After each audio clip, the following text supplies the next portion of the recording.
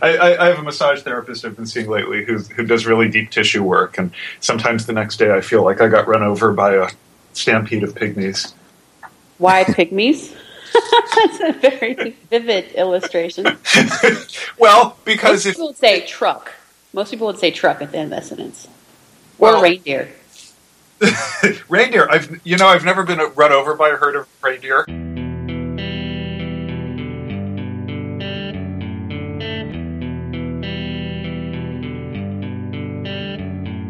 This podcast is sponsored by New Relic. To track and optimize your application's performance, go to rubyrogues.com/New Relic. This episode is sponsored by JetBrains, makers of RubyMine. If you like having an IDE that provides great inline debugging tools, built-in version control, and intelligent code insight and refactorings, check out RubyMine by going to jetbrains.com/Ruby. Hosting and bandwidth provided by the Blue Box Group. Check them out at bluebox.net. Hey everybody, and welcome to episode 72 of the Ruby Rogues podcast. This week on our panel we have Josh Susser. Hey, good morning everyone. I'm back to normal, whatever that means. We have David Brady. Hey, it's David Brady, and I'm 90 degrees out of phase with everything. Avdi Grimm. Hello, hello. I'm Charles Max Wood from devchat.tv, and this week we have a special guest, and that's Amy Hoy. Hi, everybody. Amy, do you want to introduce yourself real quick? Oh, no, you didn't tell me I had to do this.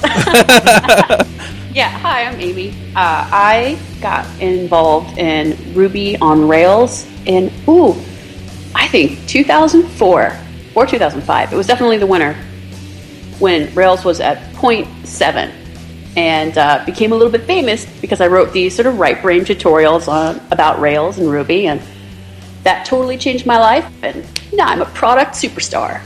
There you go. That's why we have you on the show. So that's actually the perfect lead-in to the story I mentioned in the pre-call. So, Amy, you and I have never met before this call, but name-dropping your name actually helped me get a job. I have to hear this. Okay, so it's a pretty short story. It starts with a very sad joke, which is that I was in actually the whole point of it is the joke. In an interview, talking about how much do you know Rails, this is 2005 or so, somebody asked me how much I knew Ruby on Rails, and I said, well, a little bit. I know enough about Rails to know that if you know one woman in the Rails community, you know Amy Hoy. And I got the job, so thank you. Oh, you're welcome. and as we've talked about on recent episodes, I'm glad that the percentage of women to men ratio is changing in the Rails and Ruby community. This is awesome. As seen very very clearly in the recent Golden Gate Ruby conference, which had a very nice, still not nearly equal, but a very nice ratio. 25% is halfway to 50%. Woohoo! Right on. Right. Now that's speakers, right? Yeah, that was speakers. Yeah. The attendees still working on that. Anyway, hi Amy. It's been a while. So we do a bit or two of Rogues business before we dive into the topics. So it's time for Best of Parlay, right? We need like a. I need a soundbite for that. Yeah, Chuck. We need like a little jingle or something. I'll see what I can come up with. Okay, good. It's Talk Like a Pirate Day, guys, and you're talking about parlay. Yes. I feel like there's some sort of piratey theme going on right now. There should be. I was trying. Chuck, if you're not going to do the joke from the pre-call, I will. I just want to point out that we've got Ahoy on the show. Oh, no. Yeah. My parents didn't think that one through. Yeah. Well, shiver me timbers. It's okay. So we have this email list called Ruby Parlay, and if you go to rubyrogues.com and look in the sidebar, you can see a way to sign up for that. It's we don't charge for the podcast, but we are giving y'all a way to support the podcast by paying a $10 annual subscription, and you can get on an email list and chat with the Rogues and other listeners about cool things. A lot of it is about Ruby, but we also talk about other random things, and my favorite thread this week was talking about fantasy literature, and our own Chuck asked about, hey, what are some good fantasy series to read? And you can tell from my response that I care deeply about fantasy literature. And I've been learning a lot. Josh wrote an entire novel about fantasy literature. Well, it was late, and I was trying to avoid working on my conference. So, anyway, I thought I now have a few new book series to pick up and start reading. So, are we talking serious fantasy or like comedy fantasy? Both. Now, arguably, replying to rogues is work. So I think it's funny that your work avoidance is work. Okay. Okay. Now I'm going to have to go see a therapist. Oh, now. Okay, so enough about rogues, enough about me. Let's talk about Amy and entrepreneurship. I agree. We should talk more about me. That was like lesson 1 of entrepreneurship, wasn't it? No. It's marketing, right? I've always been this way.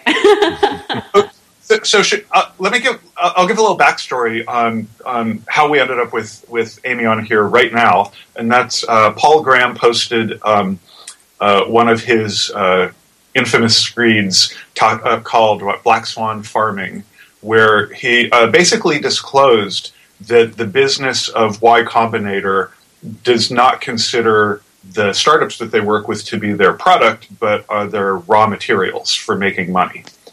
And then Dave McClure came back with his own response, talking about, okay, it's not so much about black swans, it's more about, what was his analogy? It was Ichiro and Chi and ugly ducklings. A bunch of people that I've never heard of, yes. Yes. Lots of sports stuff. At first I thought Ichiro was the that novel by William Gibson, but then I realized that was Itaro, so... Not the same. I couldn't understand most of Dave's posts because I don't follow sports at all. Same here. I was completely baffled. Yeah, Ichiro or Ichiro, he plays for the Yankees. Or used to. My dad's a huge Yankees fan. Yankees, right? Oh, I didn't have time to read the whole article in depth, so I thought it was about that sushi movie. Anyway, you were saying. Okay, makes a lot more sense. Yeah. So anyway, we decided we'd bring Amy on the show and have her set us straight about entrepreneurship. Awesome. So I think it's really telling that you said that Paul wrote one of his screeds and that it was a disclosure that they don't look at the startups they have as their product, but rather their raw materials. I think it's like as if Paul Graham wrote an essay disclosing that his name was Paul Graham. He treated the subject matter like this was some kind of surprise, whereas anyone who has ever even contemplated criticizing venture capital model, that is their criticism. So, but he wasn't being all diplomatic and going, yes, this is a criticism, but. Nope, he's just like, we're betting on a few big wins, and we don't really care about the rest, but in his, more roundabout kind of way. I think it's valuable.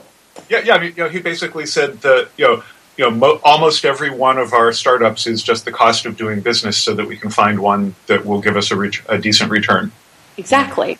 Yes. And I did not look in to see what the reaction was, but if I was somebody who was considering going with Y Combinator, and I wasn't so full of myself that I would assume that I was obviously going to be the one with the big payoff, which I think most people do. They assume, my idea is going to be the black swan. I think that would be a real turnoff, and I think it's a bit of honesty, which you wouldn't have expected. Meanwhile, still Paul Graham, and therefore really hard to read.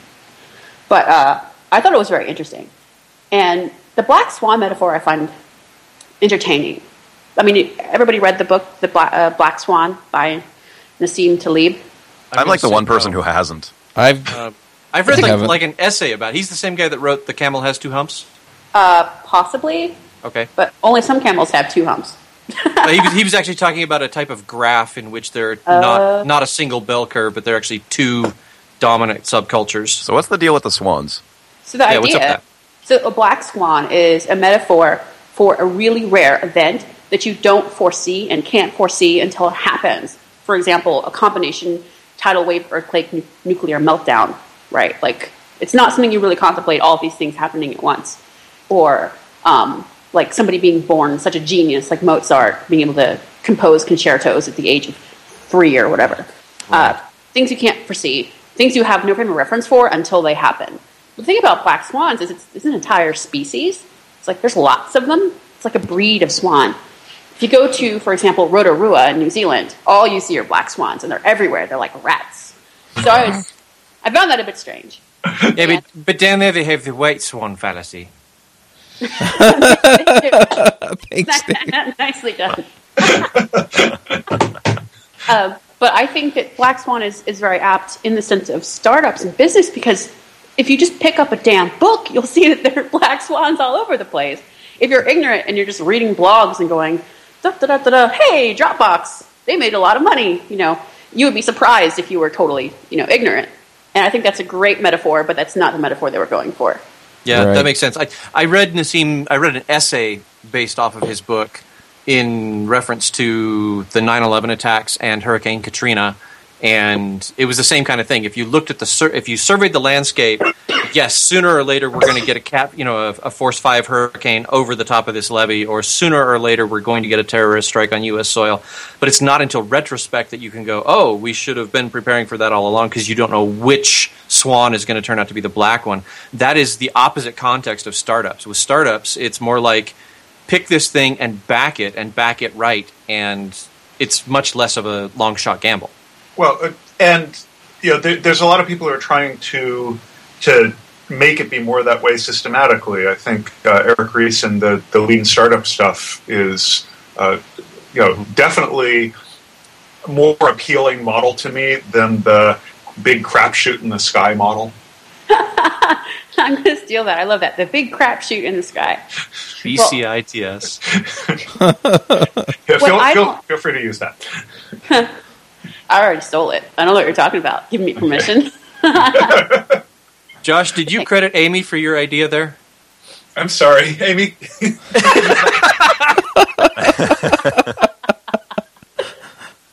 Man. I don't know. I think that there's most things you can give them an infinite amount of backing and it won't make a damn difference, and that some things will survive with no backing. Like Dropbox, they created such a compelling product that they would have succeeded without the connections, allegedly, that venture capitalists, Y Combinator, bring. They needed money, yes, because it's an infrastructure product, but it's just so anybody could have funded it and it would have done great. There was nothing special about it. It was just that they didn't have the capital. If they had self-funded, had the money, it would have been perfect for them. Hold on a second. Whatever you're doing, stop. I'm recording. Awesome. Stop putting the cat in the dryer. That's actually just a filing cabinet. In the dryer? You put the cat in the filing cabinet? No, my husband's about to go in the filing cabinet as soon as we're done recording. So, I also kind of don't agree. What is it about startups that make everyone get all philosophical and ooey gooey and like great crapshoot in the sky? What is it about that? Why are people like, well, the only way to figure it out is to throw a bunch of things to the wall and see what sticks? Well, I don't understand that. See, I see it kind of like the lottery, right? Yeah. Where there's such a vast amount of money that they're giving away that people don't actually think. They don't do the math. And so they're not paying attention to the everything else. They just see this big money out there. And so it's like, okay, well, how do we get to the promised land? And the answer is obviously to pick a goofy name like Fleazy or something. Yeah. I apologize if there's an actual startup with the name Fleazy. I was trying to pick something that couldn't possibly. Why would you apologize to them? Oh, yeah, you're right. Fleazy, what the heck is wrong with you? No, Fleazy.com is available. There's been a thing a pattern I'm seeing, like on Twitter and Facebook and that sort of thing, for about the past year and a half now, where the question is just, why call it a startup? Why not just call it a business? Oh, yeah, it's because we don't run it like a business at all. Yes, it's the hunt for a business model, which I find hilarious. It's like, we're not talking about looking for something that is obscure or rare. the gas station around the corner from you has a business model. Why don't you borrow that one? Right. It works. They make more money than you do. That's boring, though. Aww. I don't get to implement my vision. So this segs nicely into your blog post about Master Craftsman, which I loved because you totally just described me. I'm like, man, I would so be the bad apprentice on that show because it's like I've focused my career for the past 10 years on contracting and working at startups, and the failure rate has been just preposterously high, to the point that I actually had to sit down and ask myself, am I a contributing factor? And I've decided that no, but one of the things that they, like almost all these startups that I've worked at had in common was that their business model was, okay, we're going to get some investors' money, and we're going to spend it, and... Magic happens. Yeah, Magic happens, and then a business profit. model appears. Yeah. What I like to say about that quote-unquote business model, people look at funding as some kind of success, but funding to a business is like a trust fund. And nobody likes kids with trust funds, and nobody should like businesses which run off funding. There are rare cases where you really need it. Like a Dropbox needs a lot of capital. Joe Average's social network for dogs or whatever doesn't require money. And if it does, they're fooling themselves. I think a lot of people just want to say, hey, I raised X $100,000 or millions of dollars. Hooray, I succeeded. But it's a total false success. It's like getting a gold star. It doesn't actually give you anything. It's a pat on the back. Well, as someone who once bought a house and got a mortgage to pay for it, the two events are sort of inextricably coupled. And while I was not very excited about taking on the mortgage and all that implied, it was really cool having a house. Absolutely. I agree with you completely. We just bought a house too. And a friend of mine was saying, hey, we'll probably buy our next one in cash. And I said, no, why would I? I can get a better than 30% annual return on my money if I keep it. She thought it would be just about the sheer ownership, but that doesn't make financial sense, even if you do have the cash to pay for a house in cash. But some people with trust funds grow up to be good adults who have careers and do things, but that's not a typical reaction. There you go, slamming the 1%. No, they're so besieged. I should feel bad, and yet, so I'm not anti-venture capital. Actually, and people think that I am, and I could see why.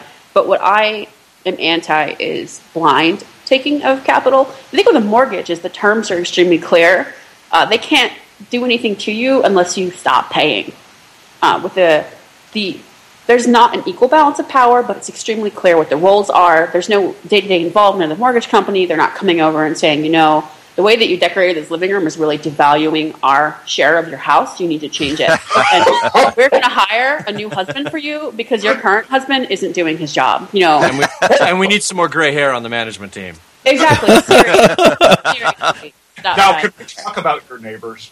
Exactly.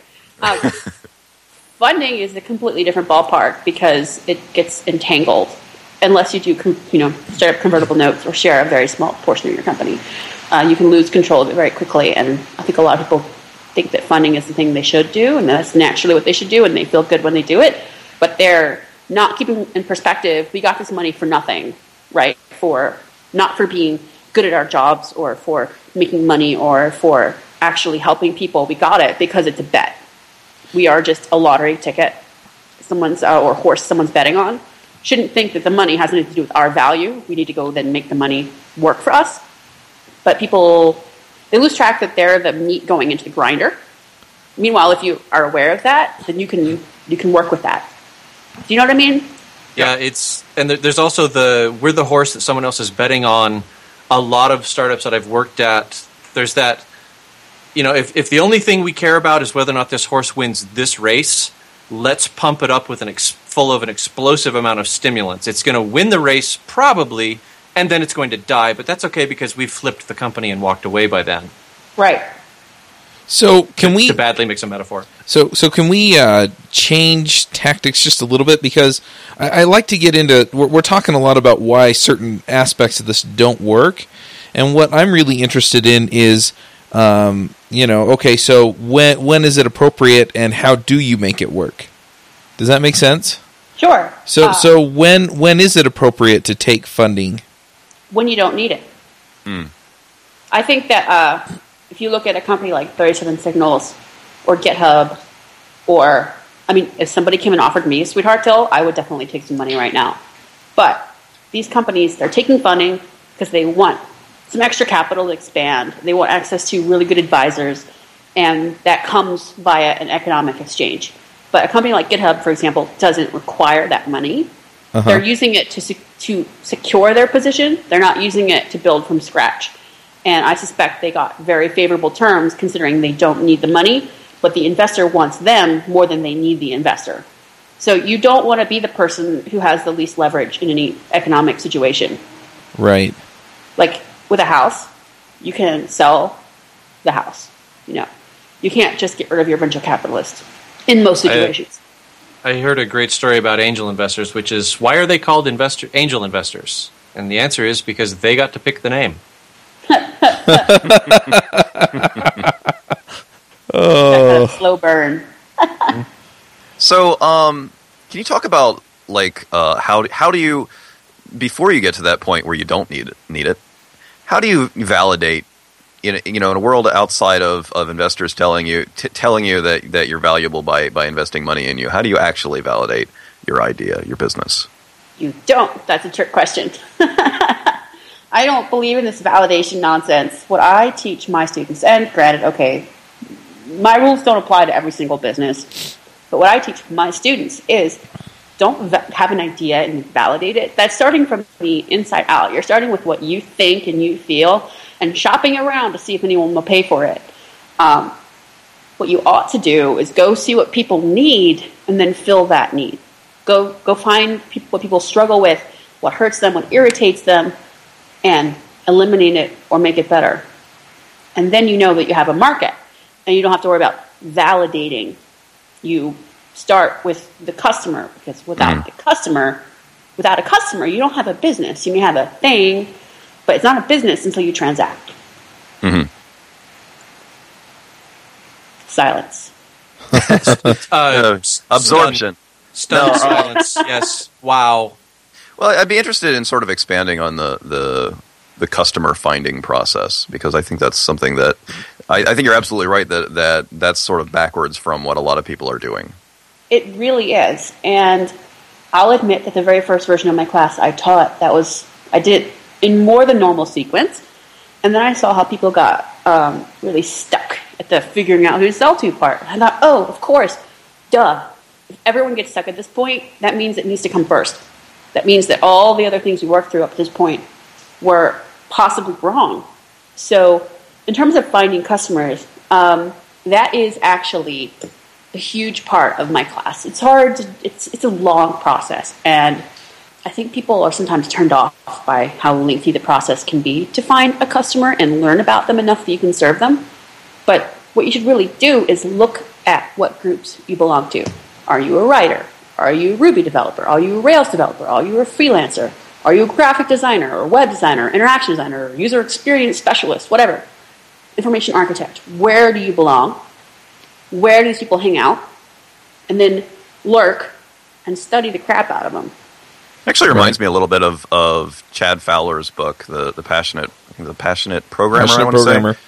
And I think towards the beginning he says, he's talking about career development, and he recommends going and finding somebody who's in a successful business that isn't software, and just like taking them to lunch and asking them like all about all about their business, and like what sort of challenges they have and what their business needs are, and and just like studying somebody who's already making money, but may have needs that haven't been satisfied yet. I don't know if that's exactly related, but reminded me of that. It's similar.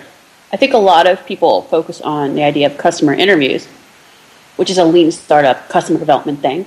Mm-hmm. But I think, again, that's putting the cart before the horse. Because if you talk to a person, well, most of the problems where people have really successful products solving those problems, for example, Dropbox, they're not problems that people would have thought of to lunch.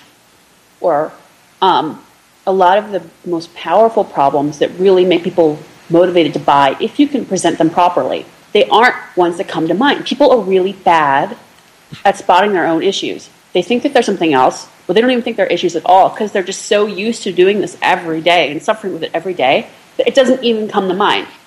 Right. It's like the old trope of people want a faster horse. They don't realize they want an automobile. Or exactly. However that goes. Which is great because Henry Ford's autobiography is one of my picks. Nice. Nice, yeah. So what I tell people to do is to study what people say and do in their natural environment and not to ask them, but to see what they actually do. And this is important just in business in general. For example, you talk to somebody, what would you pay? Or would you pay this? They'll say yes, or they'll say no, but you can't trust their word at all. I was going to say, I've seen so many businesses where they went out of their way to find that customer and then said, would you pay for this? They said yes, they billed it, and then they don't pay for it. They don't sign up. It's just human nature. You want to be positive to the person you're talking to. They're giving you attention. You want to be, uplifting. Isn't the follow-up question to would you pay for this? Would you pay for this right now? I want to say I've read somebody write that, and whoever it was, they got away with it once. They got enough money to shoestring their startup because they said, would you pay for it? Yes, I would. Would you pay this much right now? And they said, yes. And they said, okay, go get the checkbook. Well, yeah, because there's an infinite number of nice to haves. Right. Yeah. I've never tried that, so I don't know. I don't know anyone who's tried that exact technique, so I have no way of really weighing in on it. Well, in a sense, you have though, haven't you? Because I was just reading.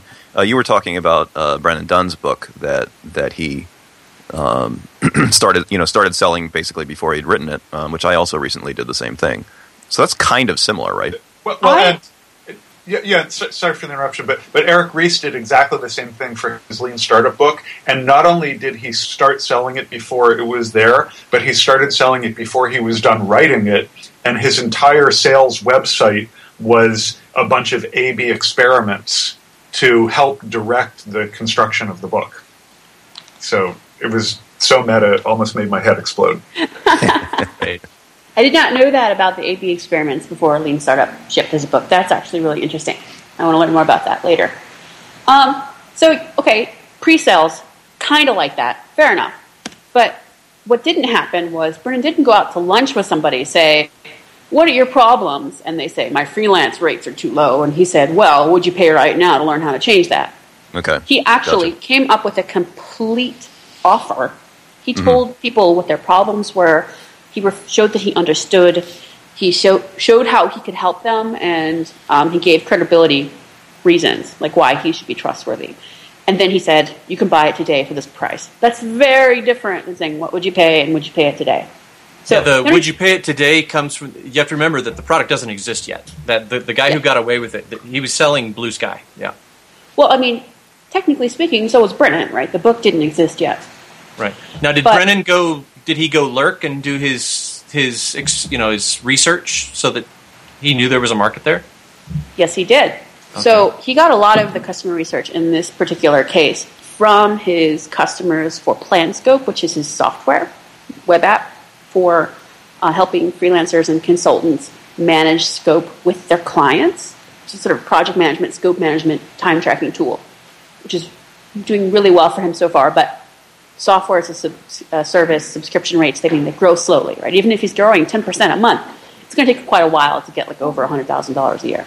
So one of the things he does marketing-wise for that is he has conversations with customers. He writes about how he charges, and he had solid people having a lot of interest in that, a lot of positive feedback, what he was writing regarding his rates and charging more. And he realized that this was another problem that they had that he could solve. Yeah. He did it's the research method, I call it safari, because you're out in the savannah looking around. You don't always spot animals. You have to go out for a long time to get those great nature shots. And he was doing safari on his own customers that he already had, which is brilliant. Yeah, he also approached me about looking into his product and maybe mentioning it on my freelancer show and things like that. And so I know that he's continually reaching out to the same type of person anyway, and trying to find other ways of getting more feedback and more input. Absolutely, he is a real hustler. Okay, so Amy, there's the customer part of things. There's the building the product part of things. There's the being able to have money to support yourselves and building your product. Then there's the like, what the hell am I doing part of it, and get right. So I think you've said part of what you get when you take investment money is that you are now in a relationship with your investors, and they literally have an interest in seeing you succeed. So they're going to help you succeed to the best of their ability, modulated by how much they care about you. But that sort of support can actually be very helpful sometimes. And if you're trying to do the bootstrapping path and you don't have these like automatic advisors that come with investment money, what is a good approach for getting that sort of support and advice and community? So if you can get a venture capitalist who cares about you, who really invests their time more in you than percentage-wise you quote-unquote deserve based on like how much of their portfolio you represent, and they actually have good advice, awesome. Most of what I've heard from people I know who've taken investment has been that their VC ignored them, or that they gave bad advice, or that they meddled and interfered. And, obviously this is coming from the person being meddled with. So maybe they didn't know what they're doing. Maybe the venture capitalist was right, but it wasn't done in a smooth way. So I think that is having a great rapport with your VC and having actually helpful advice is pretty unusual. If you can get it, that's awesome. But if you don't want to play the venture capitalist doesn't usually care if you succeed. He or she just wants somebody to succeed. So the interest is kind of diffuse. If you can find someone great, fantastic. If you don't want to take that risk that you're going to get someone disinterested or worse, interfering, and you want to bootstrap, there are a lot of options. For example, there are lean startup groups. There are lots of business books you could read which are about real business and which will provide you with business guidance. I think a lot of people, they don't act until someone tells them specifically, hey, Amy, your business is doing X. You should really be doing Y. Meanwhile, if they had just been willing to take general advice from a business book or a business blog and gone, gee, maybe I should do X, that they would have all the advice and guidance they needed. People want to hear, you're unique, here's how to solve your problem. But in fact, none of us are unique. We all face the same problems. All businesses have roughly the same issues. Same issues with customer support, with people telling us the price is too high. It's all the same. And there's a lot of stuff out there. If people are just willing to read it and generalize, go from the general to the specific. But even among my students, I see that multiple people will ask the same question throughout the class, and they won't ever look at the other person's answers because they're waiting to hear it to them. And that, I think, is something that cripples people. But there are all kinds of bootstrap communities coming up. I think people are really starting to see this as an alternative. Right. Okay, that's cool. I mean, I've been to a couple of the lean startup events here in San Francisco, and it seems like a great group of people, but I haven't quite hooked into it at the level where I feel like I can get support from that community and working on the issues with my startup. So maybe that's an opportunity I haven't developed yet, or maybe I need to be looking at slightly different groups. I'm not sure. I don't know. That could be either way. We did it basically ourselves. We did not have what I would call a community at all. Building one kind of now, but I think community can be really important to people, can it? To feel like you're not alone. Oh yeah. But at the same time, fundamentally, we're all alone. This is the Ruby Nihilism podcast. You're bringing me down, Amy. Oh, sorry. The email I sent out to people on my 30 by 500 launch list today, it was like, life is suffering. I really did. I'm such a student intellectual bag. Okay, life is pain, and anyone who tries to tell you different is selling something. Yes. Yes, something like that. You Only mock my pain. Such a good movie. what movie is that? I never catch the reference. The Princess Bride. Princess Bride. Oh, I really should have known that. Life is pain, princess. Anyone who tells you anything different is trying to sell you something. What about someone telling you life is pain who's also trying to sell you something? Raising my hand here. You can't see it, but slowly. Yeah, Amy, I'm going to explain to you about podcasts and audio recordings. and I'm making air quotes. No. You mean people can't see me? Oh. Okay, so let's get back to the topic really quick. So let's say you have a customer and you understand their pain and you're pretty much ready to move ahead and start building the product. How do you know whether or not you actually have enough of the right resources to do it? So, for example, this is something that I've been talking about for quite a long time, and so I'll just use it as an example. But my dad's a dentist, and he has complained bitterly for years about Dentrix. Just doesn't meet his needs, and so the thing that's always held me up is the fact that it'll take me quite a long time to build a feature set that it has parity with Dentrix. And there are a few other concerns, but how do you get around that to know that what you're going to build is something that will actually solve their pain, and that it'll be big, it'll have enough to where they will want to buy it?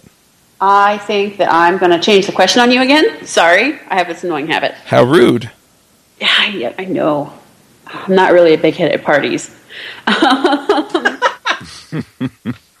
People like me, I swear. So, your question is, I kind of want to make better software for dentists. How do I know that I can do that? Right? Right.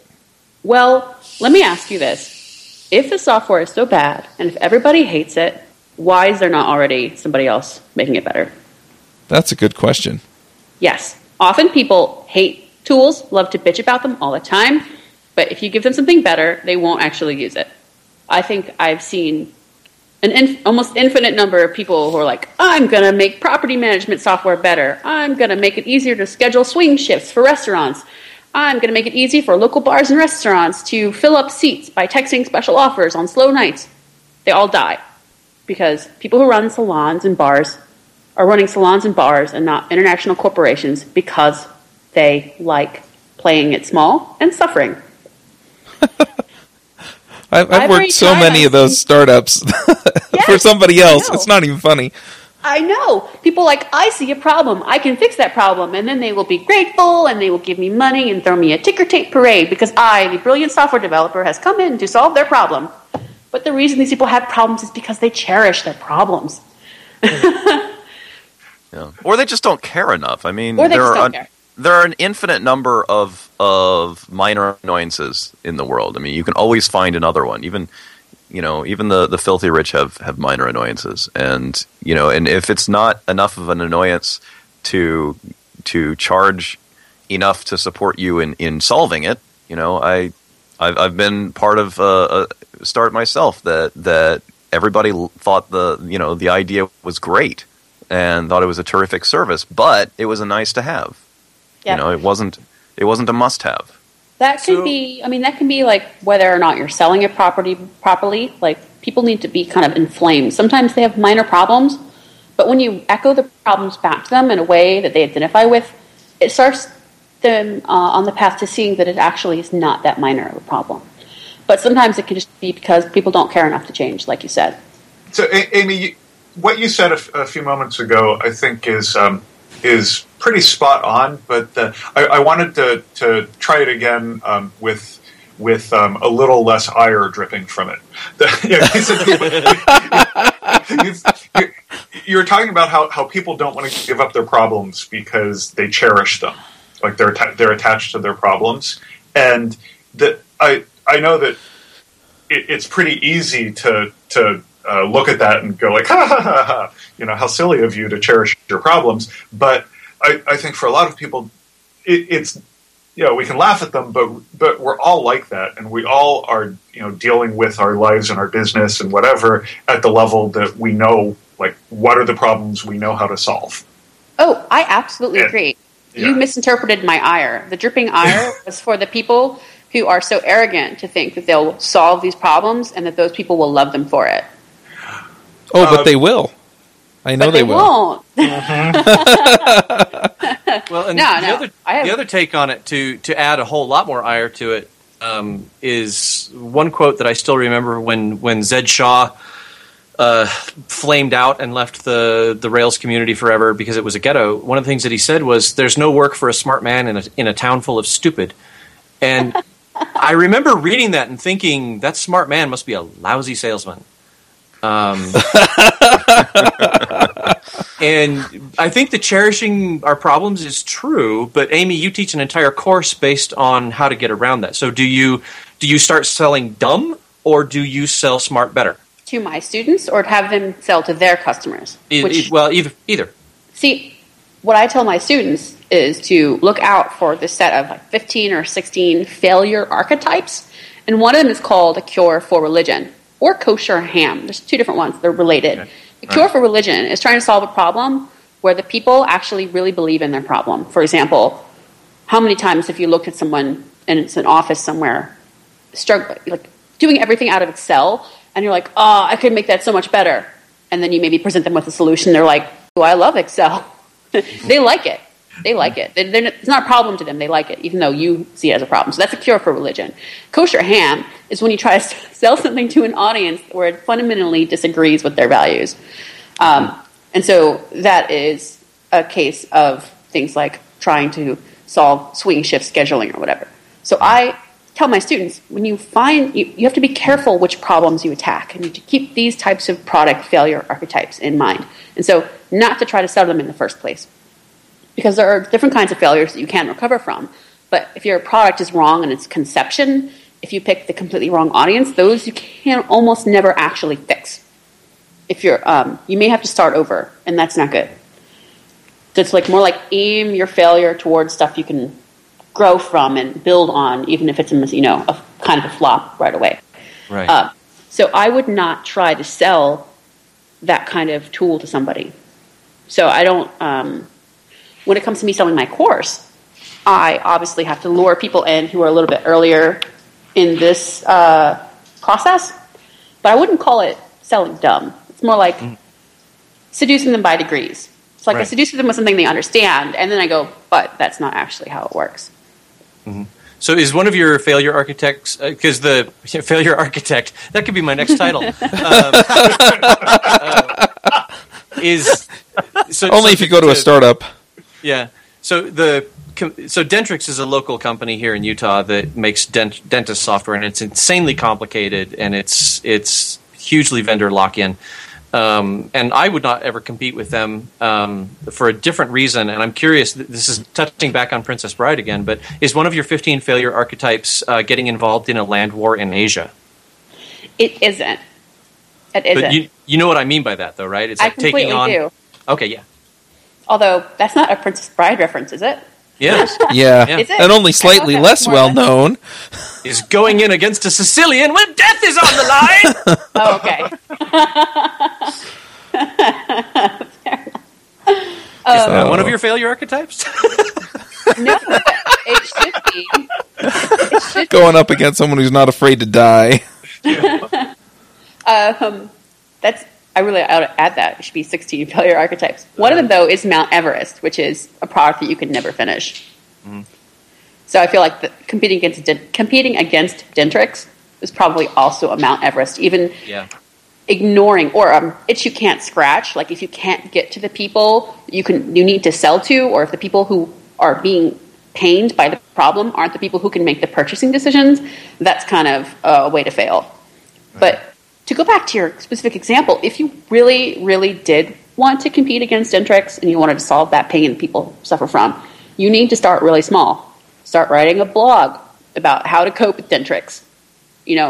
how to improve your practice without, throwing away your software, or, to do things better without radically changing. Wow. Go fifth So you lure them in. You build your audience, and with little investment, and no software you have to throw away and give up on, and cry yourself to sleep when you can't sell it. And that's great, because you're attacking two sides of the problem at once. You're both building your audience and doing your customer research at the same time. Bingo. Yep. You're building a honey trap. I really like that. I really like that idea. But that approach doesn't have a working product at the end of 2 weeks. Well, It is if it's an agile honey trap.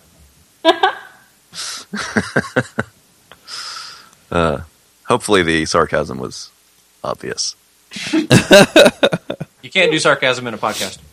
Oh, right. I can explain how What is the podcasts. sarcasm hand gesture? It looks like this. I'm making it right now.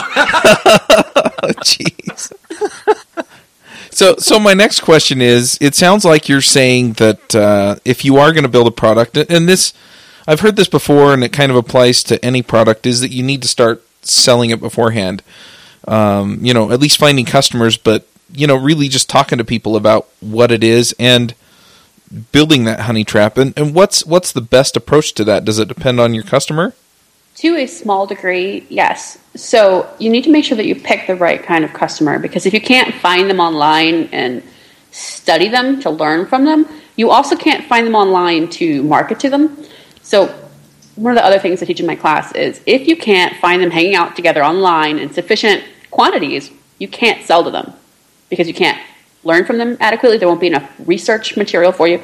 And then when you do start creating your content marketing and you want to talk to people, if you can't find them, you can't sell them. You can't afford to pay for billboards or sponsor user groups right away. No way. You need to work on a pragmatic way to market, and that is to build a blog, do a webinar, you write some blog posts, create some cheat sheets, free ebooks, whatever will draw them in. And you have to have a distribution mechanism for that. It has to be shareable. And things won't get shared if the people don't talk to each other. So it's kind of a combination of factors that lead to each other.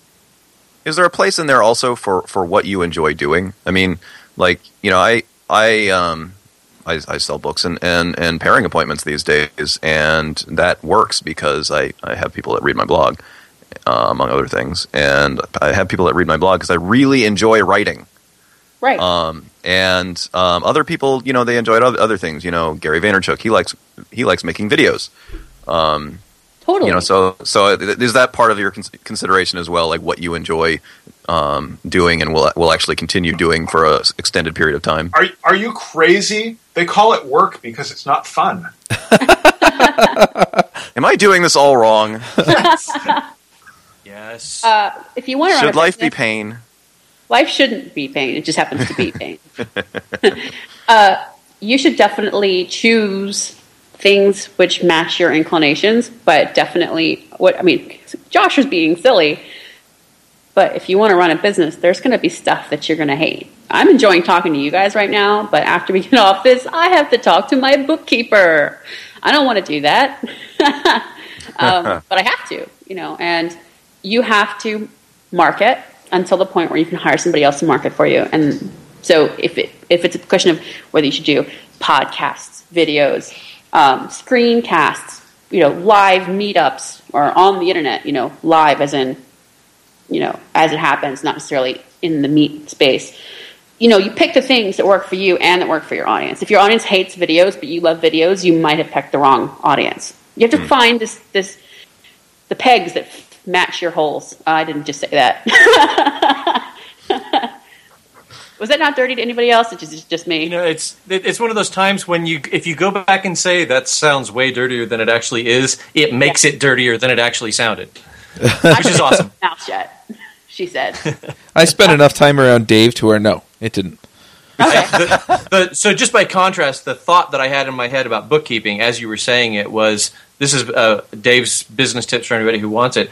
I hate bookkeeping as well, and I couldn't convince my bookkeeper to sleep with me, so I convinced the woman I sleep with to become my bookkeeper. I was going to say, I know your bookkeeper. Yep. David, what does your wife think about this? So, Amy, about the... She doesn't listen to the podcast. But does she do your bookkeeping? Actually, yes. Wow. My wife is a saint. I married awesome. well. I married well. I can't even imagine trying to get Thomas to do our bookkeeping. It would not work. But to continue the marketing thread, I wanted to say something. I just blogged about this. It's really important not to talk about what your product is. Nobody cares. Talk about what the customer feels, wants, dreams of, etc. That's what they care about. Everybody is completely self-absorbed, and the best way to win somebody's heart is to talk to them about them. Just imagine you're Don Draper. Who's This is Don me Draper? not getting pop culture references. No, I didn't follow that one either. Oh wow! None of you watch Mad Men. I know of it. I know who Don Draper is, but I don't watch it. No. Okay. Well then, I'll just leave that one. Isn't he kind of evil? Are you calling him evil? No. He's an ad man, and he's sort of noted for his ability to sort of get into the customer's mind and talk about products from the point of view of what the customer is thinking rather than what the product is. So Well, like the classic example is he's Kodak has come to him with their new well, they haven't called it that this yet, their new carousel slide changer, slide projector, only they call it like the wheel or something, and they're very keen on the ad agency selling the fact that they put tons of research and development into this wheel, and they practically reinvented the wheel. And No pun intended, right? well, I think pun very intended, but Don completely like ignores that and comes up with a campaign that is based on nostalgia rather than the future, and talks about the nostalgia that's reflected in the slides that people actually want to project on their walls rather than the device itself. I think I saw that a video clip of that when it first came out, and thought, Yeah, the clip went around a lot. brilliant. I wholly agree with that. Now, if Kodak also started and built that because of what their customers wanted, then you would have the full circle or the full wheel. The full carousel. The carousel will have come full circle. Jeez. So So that makes complete sense. I wholly approve of that being Don Draper like then. Amy, I'm going to take your class and make $1 million and buy Chuck a mute button. I hit my damn mute button. I'm gonna have to look at this afterward. That'll be a very touching success story. Yes. There's a market for a better button. Well, it must not be hooked in right. I got a new mixer and I replugged everything, so I must not have plugged it right. Actually, one of my picks is for today is actually a mute button, and I guess I should talk not about the product, but about the benefits, right? Have you ever wished you could make David Brady shut up? Well, David Brady can't. So this is the mute button that works for the other person's microphone? So it's a sonic screwdriver. Somebody's going to come up see, with a that terrible you guys name get, for it. Yeah. Nerds. Right. Myself included, by the by. See, I would say you shouldn't start with the benefits. You should start with the pain. Have you ever been really embarrassed by forgetting to use your mute button? Only you actually pressed it, but it didn't work? Okay, get the point. Now how much would he pay? More. $2. 1 million. We can solve the problem. You can fund the mute button. Kickstarter. Oh, yeah. There we go. Okay, yeah. A quick take. Kickstarter. Good idea, bad idea? Me? Yeah. I think it would have been a better idea if, when they had approached me to design it, that I had not told them a really high price and done it for them. Kick myself a little bit for that. But I don't kickstart myself a little bit for that. I think that in the right hands, it can be really amazing. And that it's also, on the flip side, sponsoring a lot of things which are vaporware and will never get built because these people don't know what it's like to get lots of money up front. Getting a lot of money up front can be really crippling because then you have all this anxiety, and then you end up maybe doing nothing. Right. So also, you don't have a sufficient amount of desperation to drive you. Yes, and it gets weird. The psychology around money can be very strange. But I think that for some projects, it's really amazing, wonderful. And others, it's probably just enabling a kind of personal problem. Mm-hmm. Thomas recently funded the LiFX light bulb thing, which I don't think is ever going to get produced, personally. What is this? It's allegedly this new wave light bulb, which has colored LEDs in it. So it's an LED light bulb. It's supposed to retail for like $49. Go into any, regular light socket. What the special sauce is that it creates a local mesh network on Wi-Fi and connects to your actual Wi-Fi internet service. So you should be able to control it completely from your iPhone, kind of like the Nest. So you should be able to set it to create mood lighting according to the beat in the music that you're playing, or like control all the bulbs at once, turn them on in groups or all together in your house. It's really cool looking, but I don't think that there's any way that they could get it produced for the money that they're raising. And it seems like all these high-tech products that go on Kickstarter miss their shipping deadlines or never get shipped, all sorts of problems. So I'm highly skeptical about it. Right. There's using Kickstarter to fund your business, and then there's using Kickstarter to fund one-off projects. Right. And that does seem like they're doing pretty well in a lot of cases. I'm really excited that the first project that I funded there, the SkyCube satellite, got funded, and they're working like mad to build the satellite to launch next year. So I got my fingers crossed there. But yeah, I mean, we haven't seen if like the whole Kickstarter model for a business is workable. The only one that I know of that got funded and has been around for a while is Diaspora, and they've now pivoted and they're doing all sorts of other stuff. So, have they? I haven't been watching, but I'm curious. I don't want to freak you out, but Diaspora was in the most recent Y Combinator class. Really? Yeah, really. Yeah. They're now like Maker.io, MAKR.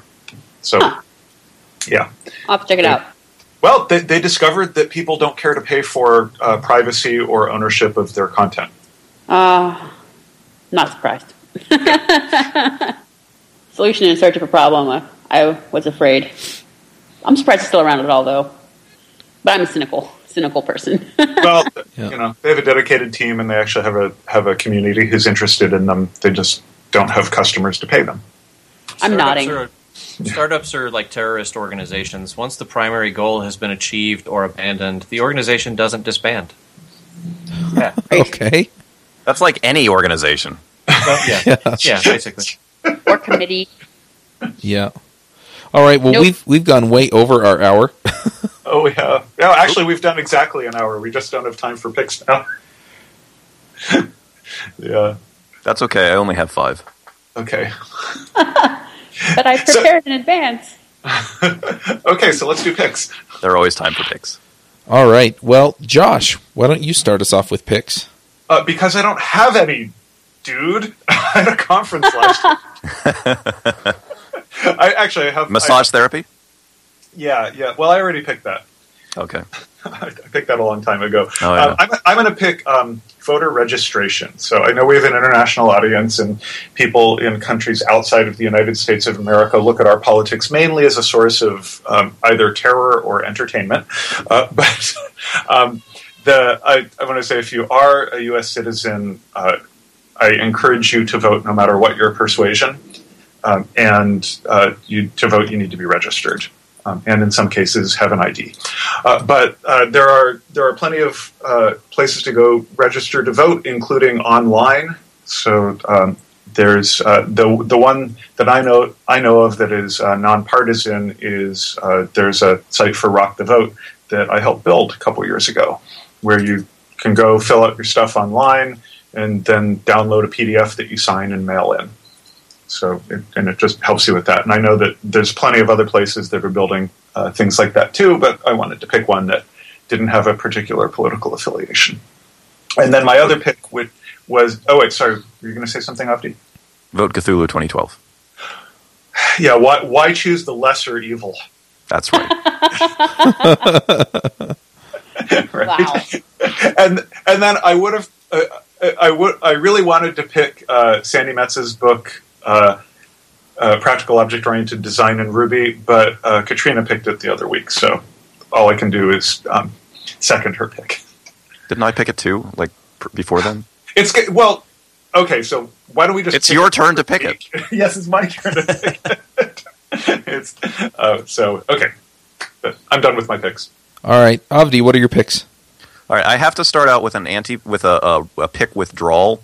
A while back, I picked Parallels Workstation, and I recently had a terrible support experience with them. Basically, they failed to keep up with current. I upgraded along with the rest of the Linux universe to Ubuntu 12.04, which is the current long-term release version of the most popular desktop Linux distribution out there, and Parallels completely broke and basically blamed me for keeping my system up to date, even though it's like almost 6 months after that system was released. So just a terrible experience. I'm trying to get my money back from them, and I'm probably never going to buy a product from them again. A couple of travel picks.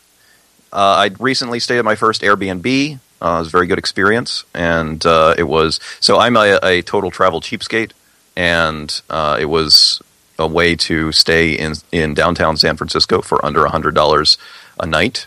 Thank you very much, Josh, for pointing me to that listing. So if you're traveling on a budget, Airbnb can be a great option. Related to that, in most cities, if you're trying to get to or from the airport to or from downtown, a taxi or even like Uber or something like that is going to cost like $50, $60. You can usually, in most cities, you can usually get a super shuttle for like under $20, and as long as you don't mind getting in a van with a few other people, you can go online, you schedule when you want to be picked up, and it's always worked really well for me. It's super cheap. Programmer related, there's a great Kent Beck article recently. It's called "Naming from the Outside In," I think, and it's just really enjoyable. It's about naming things and how you go about figuring out what to name things, what to name variables and classes and stuff. And one last pick, I just came back from the Golden Gate Ruby conference, and the videos are already going up on Confreaks, and one of my favorites has gone up already. It's called Linguistic Potluck, Crowdsourcing Localization in Rails by Heather Rivers. And it's just surprisingly, for the subject matter, it is a surprisingly enjoyable and illuminating talk, and about a topic that I had thought of as pretty boring. So I'm done. Awesome. David, what are your... go ahead. I just have a little follow-up pick. I want to pick Avdi's dancing. Thank you. That man knows how to open up a dance floor. We did promise that we would talk about Avdi's dancing. So is this I'm going not on good right for now? much else. I understand that when people do a podcast, you can't see what's going on. Is he dancing now? Am I missing something? Please, Did everyone Avdi, forget please. that joke from earlier? Yeah. all right, over to me. Yes. All right, so just real quick, I always say that, but this time for real.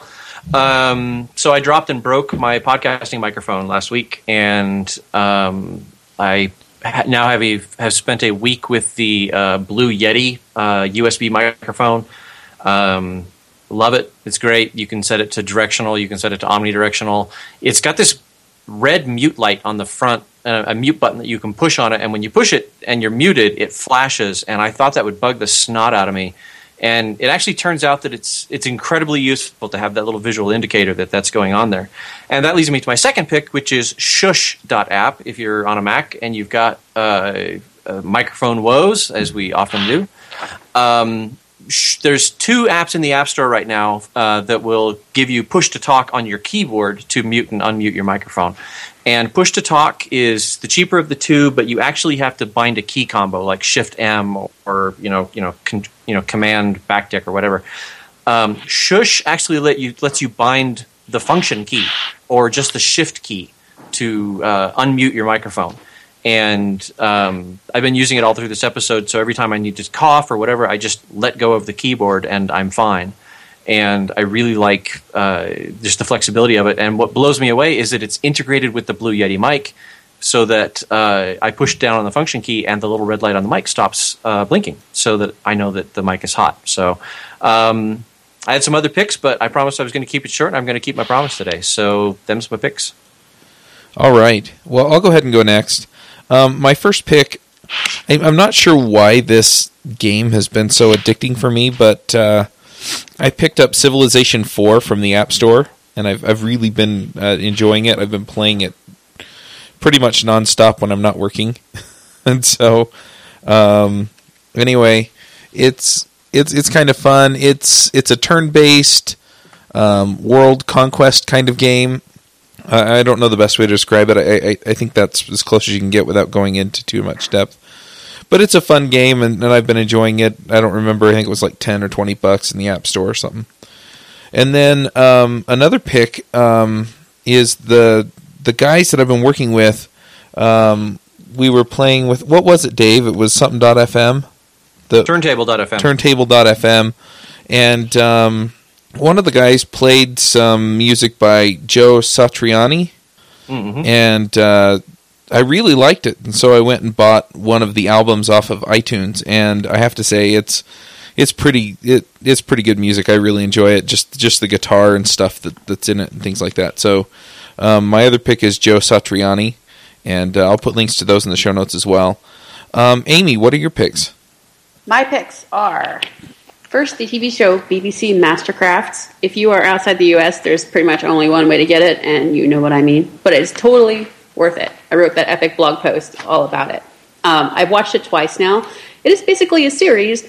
It's a reality TV show, like audition series, kind of like American Idol, but with hand weaving and blacksmithing, which makes it awesome. Oh, no Simon Cowell. It's fantastic. I love it. I think that most of the best inspirations for business and startups in life are actually not about business and startups. This is one of them. I also really love my Levenger Circa notebook. And I've got the link ready for that because it's not spellable. It is a notebook that is like the hacker's ideal paper notebook. It is not held together by rings or spirals, but by discs, which are independently positionable. So if you, for example, want a larger notebook, you can get more discs and configure any size you want. And paper is held on not by complete loops, but sort of D-shaped or mushroom-shaped holes punched in it, so it can slide in and out. You don't have to open anything. You can rip a piece of paper out like this, and then just reposition it anywhere in the notebook. No snapping, no pinching your fingers. I love it. You can make your own paper, any kind of planner you want. You can put any paper you want in it with a punch. I spent a couple $100 on way too many accessories, but you can get set up for as low as $12.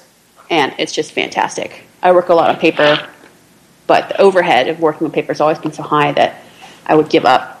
And then I just closed the page I had open on my picks. Oops, there it is. My other pick would be the book Breakthrough Advertising by Eugene Schwartz. It's about $100, but it is the best book on marketing that I have ever read in my life. It helped inspire me to rearrange my class to start focusing on the customer first. And it's a little dated, but it really deserves to be a classic. Almost nobody knows about Eugene Schwartz. He's not one of the top copywriters people reference, but this book is a gold mine. I recommend everybody read it, whether or not you run a business, because even if you're a consultant or an employee, it will tell you how to better present yourself, how to identify and serve needs in a way that lets you charge more and also be more effective.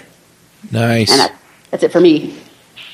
All right. The sound clip of you ripping that page out just sold 49 notebooks. That's awesome.